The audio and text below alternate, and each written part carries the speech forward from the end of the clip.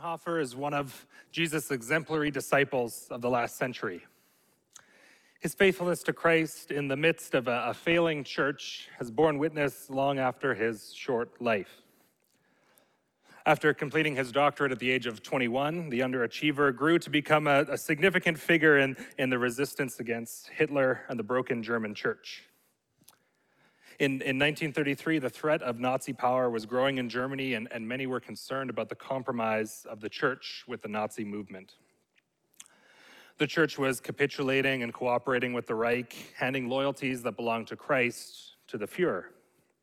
And Bonhoeffer expert Galen Barker pointed out that Hitler did not merely want to rule Germany politically, rather he wanted to control the hearts and souls of its citizens. At a very fundamental level, therefore, this was as much a religious battle as it was a political struggle. When a Nazi-supported group gained control of the German evangelical church, they wanted to exclude all non-Aryan clergy, revise the liturgy to make it more German, and even to remove the Old Testament from the Bible.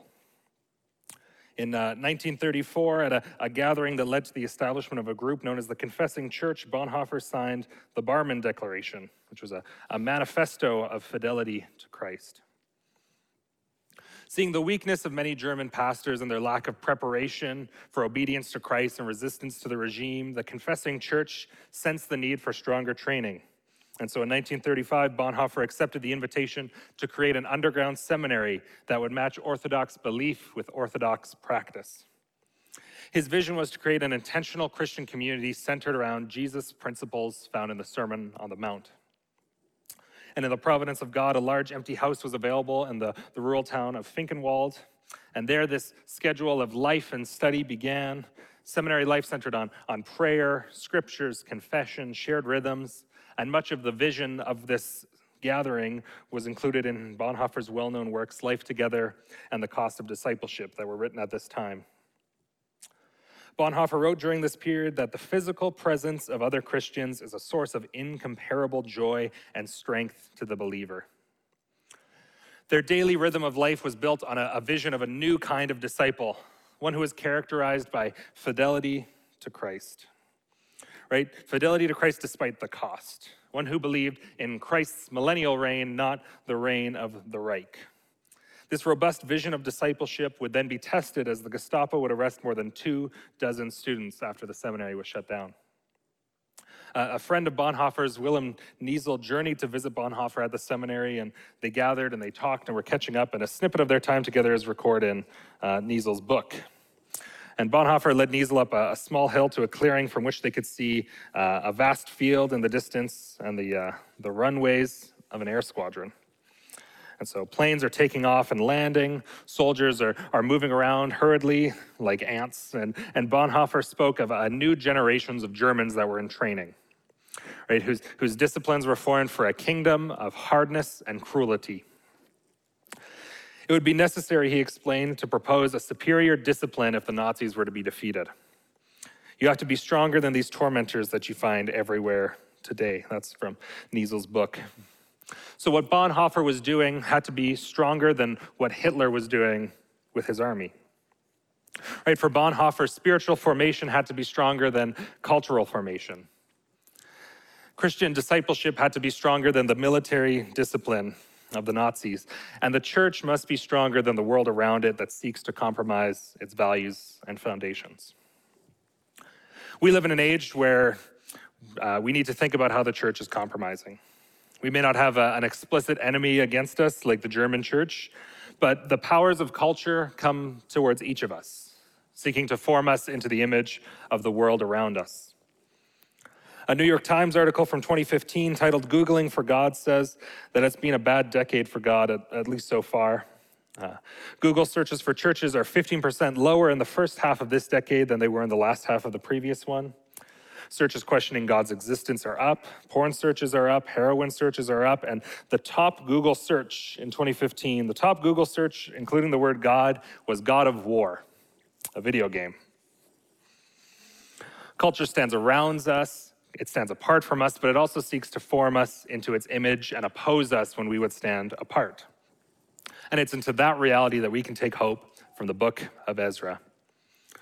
A few weeks ago, Dave walked us through the history of the Israelites leading into the book of Ezra, and we spent a chunk of time setting the scene for this book. Right, the kingdom of Israel has been divided into two, and the northern kingdom is taken captive by the Assyrians. The Assyrians then begin to settle new people into the land, and they would kind of, as they took over new property, would take the people out and put new people there, just kind of rotating where people were. Later, the southern kingdom of Judah is taken captive by the Babylonians, and then the Babylonians are overthrown as the Persian Empire takes over. And with the Persians' King Cyrus, the book of Ezra starts, and as we journey through Ezra 1, we read that in the first year of Cyrus, king of Persia, the word of the Lord by the mouth of Jeremiah might be fulfilled. The Lord stirred up the spirit of Cyrus, king of Persia, so that he made a proclamation throughout all his kingdom and also put it in writing. Thus says Cyrus, king of Persia, the Lord, the God of heaven, has given me all the kingdoms of the earth, and he has charged me to build him a house at Jerusalem, which is in Judah. And so the book of Ezra starts with so much hope. As Dave talked about a couple weeks ago, we see the fulfillment of God's promises through the prophets. A group of close to 50,000 people journey 1,000 miles to begin rebuilding the temple. They begin by rebuilding the altar, they worship, they celebrate the Feast of Booths, and they begin to rebuild the foundation of the temple. We read in Ezra 3, 10 to 11, and when the builders laid the foundation of the temple of the Lord, the priests in their vestments came forward with trumpets. And the Levites, the sons of Asaph, with cymbals came to praise the Lord, according to the directions of David, king of Israel. And they sang responsively, praising and giving thanks to the Lord, for he is good, for his steadfast love endures forever towards Israel. And all the people shouted with a great joy when they praised the Lord, because the foundation of the house of the Lord was laid. Right, we have God's people celebrating. This is an exciting moment. Exciting things are happening. There's momentum in the rebuilding of the temple. And as we see, and Donovan alluded to earlier, in Ezra 4, things start to get messy. Things get a little bit complicated. And this moment of joy, this moment of celebration, this momentum, it will all turn into disappointment as the work on the temple comes to a standstill. We'll spend the majority of our time today in Ezra 4. Ezra is a book in the Old Testament, which is the first half of your Bible. The big numbers are the chapter numbers, the small numbers are the verse numbers, and feel free to follow along on your Bible app, or a Bible from the pew in front of you. It says in Ezra 4, 1 to 5, now when the adversaries of Judah and Benjamin heard that the returned exiles were building a temple to the Lord, the God of Israel, they approached Zerubbabel and the heads of fathers' houses and said to them, let us build with you, for we worship your God as you do, and have been sacrificing to him ever since the days of Esarhaddon, king of Assyria, who brought us here. But Zerubbabel, Jeshua, and the rest of the heads of fathers' houses in Israel said to them, you will have nothing to do with us in building a house to our God, but we alone will build to the Lord, the God of Israel, as Cyrus, the king of Persia, has commanded us. Then the people of the land discouraged them, the people of Judah, and made them afraid to build. They bribed counselors against them to frustrate their purpose all the days of Cyrus, king of Persia, even until the reign of Darius, king of Persia. And so the Israelites continue to build, and the other people in the land come and they say, hey, we worship the same God. Let us help you build this temple. And as we talked about before, the Assyrian Empire would often settle new people into lands that they took over.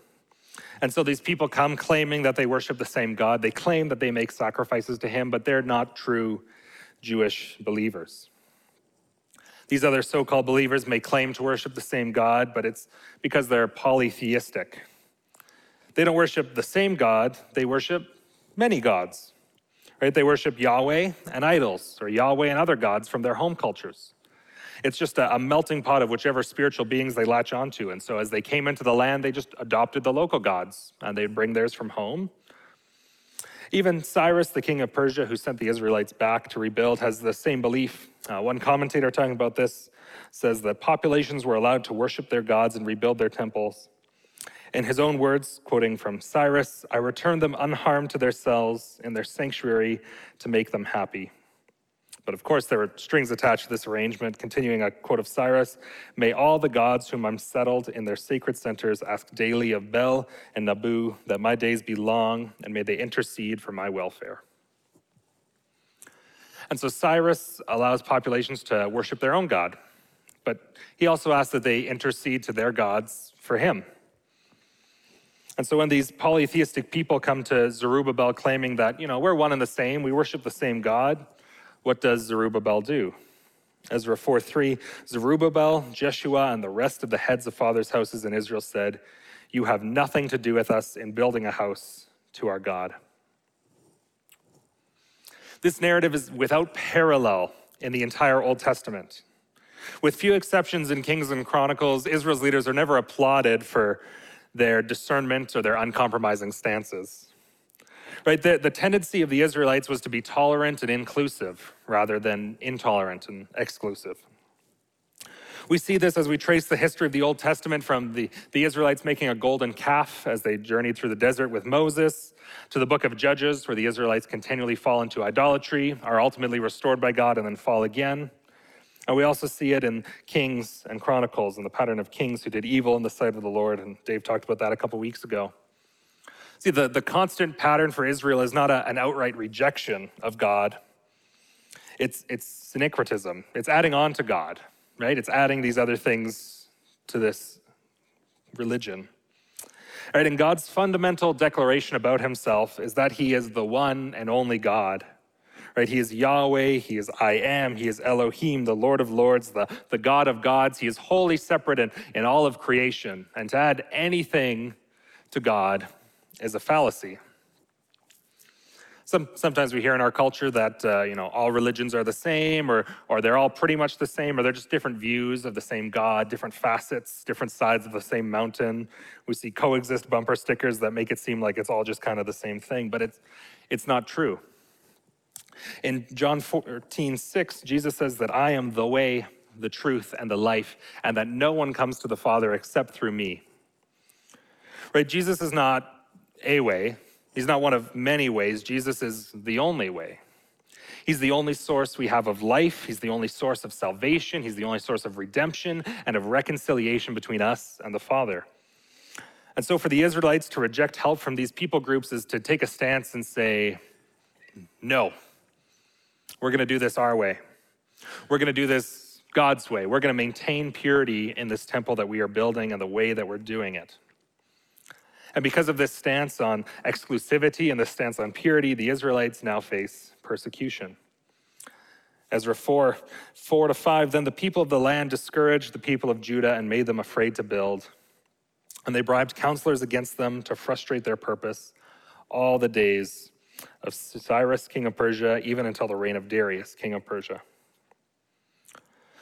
So not only did the Israelites not gain the help of these other people in the land, they actually now have to face the pain and the suffering that comes from working in the face of opposition. It would have been really easy for Zerubbabel and the other leaders to just ease up, just compromise just a little and say, yeah, we'll take the help. Like, help us build this temple. It would have gotten done faster. It would have been easier work. But they don't. They stand firm in their faith. This idea is true in so many areas of church history. Dave talked a little bit about the Reformation, and today, October 31st, we celebrate Reformation Sunday. And we do that because 500 years ago, Martin Luther stood up to the Catholic Church and to practices they had added that weren't biblically based and traditions they had, and he published a document we know as the 95 Theses. It's a document of 95 issues he had with the Catholic Church in that day and age. Martin Luther stood in his faith and stood for biblical standards. He was excommunicated by the church. He faced many controversies and opponents, but he stood firm and sparked the Reformation that led to Protestantism. And the church as we know it today is only possible because Martin Luther stood strong in the face of opposition. The church receives many offers for help that would come just with a little bit of compromise. Some of you may remember a few years ago the situation going on with Canada Summer Jobs Grants. And if the church had loosened our stance on sexuality, we could have had better access to summer job grants. Right? By preaching and teaching messages that aren't as challenging, potentially we would come across as more welcoming, and we want people to feel welcome here, but at least we'd save ourselves having to have some difficult conversations with people. but we hold firm in our stances. With Renew, our contemporary service, we have a song team, a group of us that meets 1 or 2 times a year to talk about all the songs that we sing. And we talk about new songs we want to add and songs that we're not playing anymore that we want to remove from our list. And we talk about things like playability for our musicians. We talk about things like singability for tone-deaf people like me. We talk about tempo and does it fit in the culture of worship that we have here at Ellerslie. But before we get to any of those questions, we actually sit back and we say, hey, does this song communicate the truth of the gospel? Does this song and the words we're singing point people to Jesus? Because if it doesn't, then why are we going to sing it on a Sunday, right? We don't sing songs that aren't pointing people to Jesus, and we've even changed the words in some of our songs ever so slightly from the originals to better reflect what we believe. Pastor Dave and I taught the membership class this last week, and we had to walk through our membership covenant that we have. There's some hard standards in there. Any of our volunteers in children's ministry and other areas that are working in a teaching capacity have to meet our lifestyle commitment we ask them to sign, right? It means sometimes that people are excluded from those positions. And yeah, everyone is welcome to attend and participate here at Ellerslie, but our teachers, those that are in positions of authority, they have to line up with our statement of faith. They have to hold on to the same beliefs that are so core and central to us. Barry H. Corey, the president of Biola University, he said this regarding the church's response to culture at large.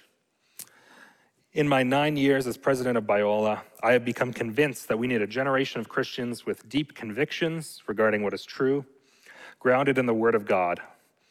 We need a generation of Christians courageous in their faith, empowered by the Spirit of God. And we need a generation of Christians whose demeanor is civil, kind, and compassionate, modeled by the Son of God. Right? Convictions held with courage and civility. In a podcast I listened to with Jason Ballard from Alpha Canada, he shared a line that stood out to me, that we need to be a generation of Christians who live out a courageous and compassionate orthodoxy. Right? A courageous and compassionate orthodoxy. I want you to remember that line. Orthodoxy means right belief. Ortho, right or correct. Doxy, belief or understanding. And as Christians, we have to have a right belief about our faith, about the values we hold on to, about the exclusivity of Jesus as the only way to heaven. And we hold those positions with courage. Courage in the face of opposition, courage to stand up against claims that Christianity is offensive, courage to hold on to these orthodox positions even when it's difficult, even when it'd be easier to let up just a little bit and let people help build the temple. But we also live lives of compassion. Right? We know that not everyone understands the church, not everyone has heard the gospel, that many people have been hurt by the church in the past, and our goal is not to be jerks. Right? Our goal is to be people that demonstrate God's love. And we do that by standing strong with a courageous and compassionate orthodoxy. As we come back into Ezra 4, things start to get a little bit tricky. Picking up again in verse 5, it says that all the days of Cyrus, king of Persia, even until the reign of Darius, king of Persia, and in the reign of Ahasuerus, in the beginning of his reign, they wrote an accusation against the inhabitants of Judah and Jerusalem. And in the days of Artaxerxes, Bishlam, Mithridath, and Tabeel, and the rest of their associates wrote to Artaxerxes, king of Persia. And so if you remembered every single name from Dave's talk a couple of weeks ago, you might know what's going on, but I'll catch everyone up if you're a little lost. We jump here for a period of about 100 years. King Cyrus ruled from 539 BC to 529. Darius, the next king mentioned, ruled from 519 to 486. Darius' son Ahasuerus, also known as Xerxes, depending on if it's his Greek or Hebrew name, ruled from 486 to about 465. And Artaxerxes the first, the son of Xerxes, ruled from 465 to about 424. And so much of the rest of this chapter of Ezra 4 is not chronological. It's a little bit more of an aside. Right, the author picks up in the narrative with the first bit of opposition that Zerubbabel faces, and then just continues on to say that this opposition is continuous. It's not an isolated incident, and Ezra and Nehemiah was originally one book, and it emphasizes the point that throughout the entire history of rebuilding the temple and the city, there was this ongoing opposition. In verse 6, we read they sent letters of petition to Ahasuerus. In verse 7, they write letters to Artaxerxes. We'll pick up in verse 11. This is a copy of the letter that they sent. To Artaxerxes the king, your servants, the men of the province beyond the river, which is the province where Israel was, they send greeting. And now be it known to the king that the Jews who came up from you to us have gone to Jerusalem. They are rebuilding that rebellious and wicked city. They are finishing the walls and repairing the foundations, referencing some of the work of Nehemiah in the future. Now be it known to the king that if this city is rebuilt and the walls finished, they will not pay tribute, custom, or toll, and the royal revenue will be impaired. Now because we eat the salt of the palace, and it is not fitting for us to witness the king's dishonor, therefore we send and inform the king, in order that search may be made in the books of the record of your fathers. You will find in the book of the records and learn that this city is a rebellious city, hurtful to kings and provinces, and that sedition was stirred up in it from old. That was why this city was laid to waste. We make known to the king that if the city is rebuilt and its walls finished, you will then have no possession in the province beyond the river. And so those who oppose the work in Jerusalem, they don't just grumble and groan and complain and make things difficult. They're actively working against it, using every tool that they have. They challenge the motives of the rebuilding, they challenge their intention, they use bureaucratic tools to slow down and challenge and seek to halt the work being done. In verse 12, they accuse the people of being rebellious, and Persia had been plagued by a number of rebellions, so they're playing into the fear of the leaders. They claim threats that the people will stop paying taxes, dishonor the king, openly rebel, and ultimately that they're going to seek to try and become independent of Persia. And so Artaxerxes responds saying in Ezra 4:21, therefore make a decree that these men be made to cease, and that the city be not rebuilt until a decree is made by me. And take care not to be slack in this manner. Why should damage grow to hurt the king? And then verse 24 picks back up in the time of Zerubbabel, kind of resumes where we were in verse 5. And here we read that because of all the opposition they were facing in rebuilding the temple, then the work on the house of God, being the temple that is in Jerusalem, stopped and ceased until the second year of the reign of Darius, king of Persia. That's it. That's the end of the chapter. It's not a very optimistic ending to this section. The Israelites face challenges and opposition for all the days of rebuilding, from different kings and different people groups that are around them. For generation after generation, they were opposed. And in the time of Zerubbabel, their work stopped for a period that we estimate to be around 16 years. 16 years of waiting to finish the temple. And here's what I want us to take away from this passage, right? Both the narrative of Zerubbabel, but also just the theme of opposition that the author has presented to us. And it's that opposition is not an anomaly, right? Opposition is not an anomaly. For the people of God, expecting opposition is a little bit like our default stance. For the psalmist, opposition is a normal experience. In 2 Timothy, Paul tells us that indeed, all who desire to live a godly life in Christ Jesus will be persecuted.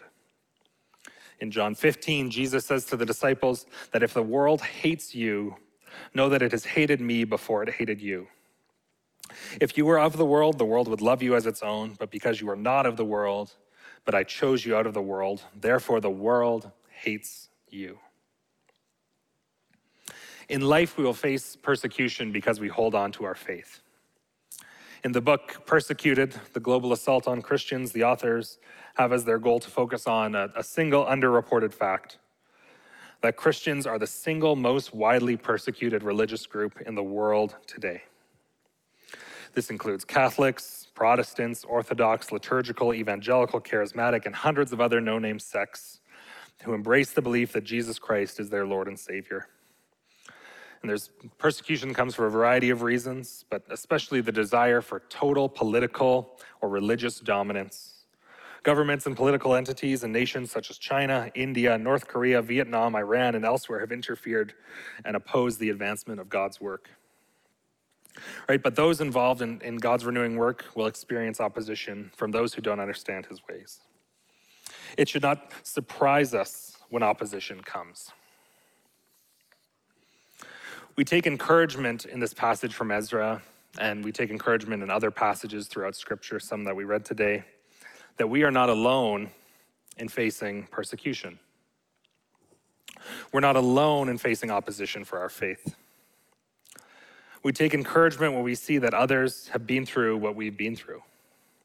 We take encouragement from the fact that the Israelites endured through different kings and rulers coming against them. We take encouragement in the history of the church and Martin Luther and Dietrich Bonhoeffer as culture came against them. And in this passage specifically, I take a lot of hope in the fact that the Israelites were stopped for 16 years.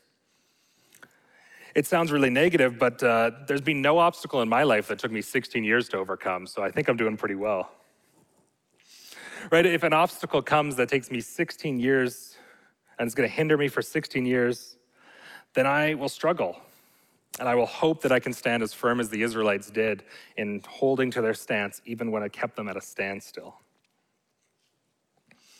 Right? So as believers in a culture that stands against us, what do? We stand firm in our faith, we expect opposition, and we rely on the Lord. Ezra 5, that Dave will get into next week, opens with two prophets coming to the Jews with words of prophetic encouragement. They come with God's power to speak life into the Jews, to reinvigorate the mission of rebuilding the temple.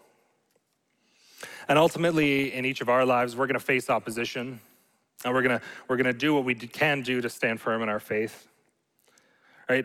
But progress, new life, new energy, revitalization, the ability to not only endure, but to actually move forward in what God is calling us to do, to move forward in the face of opposition, that only comes when we rely on God alone.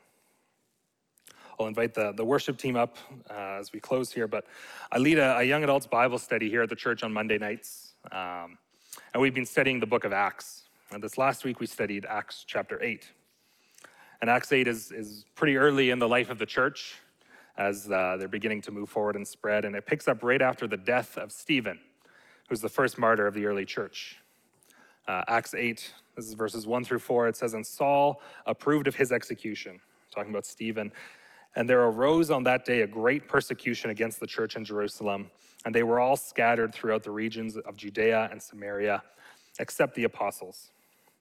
Devout men buried Stephen and made great lamentation over him. But Saul was ravaging the church, entering house after house. He dragged off men and women and committed them to prison. And now those who were scattered went about preaching the word." And so in the face of opposition, even to the point of death, the early church continued to move forward, standing firm in their faith, expecting opposition and relying on the Lord as they went forward, preaching the gospel. And my prayer for each one of us today in this room is that we would be able to stand firm in our faith, that we would be able to expect opposition, that we would ultimately rely on God as our source of strength to endure. Let's pray together. God, we thank you that you are our source. We thank you for the example in the book of Ezra, throughout Scripture and throughout church history, of people opposing the work of the church and the work of your kingdom on this earth. And God, we take encouragement from the fact that we are not alone in facing persecution, that we are not alone in facing opposition, that we are not alone with facing discomfort for our stances. And so God, wherever we find ourselves this week, whether it's work, school, with our neighborhoods and our communities, God, I just ask that you would be with each one of us, that we'd be able to connect with you, that we would rely on your strength as we move forward. Amen.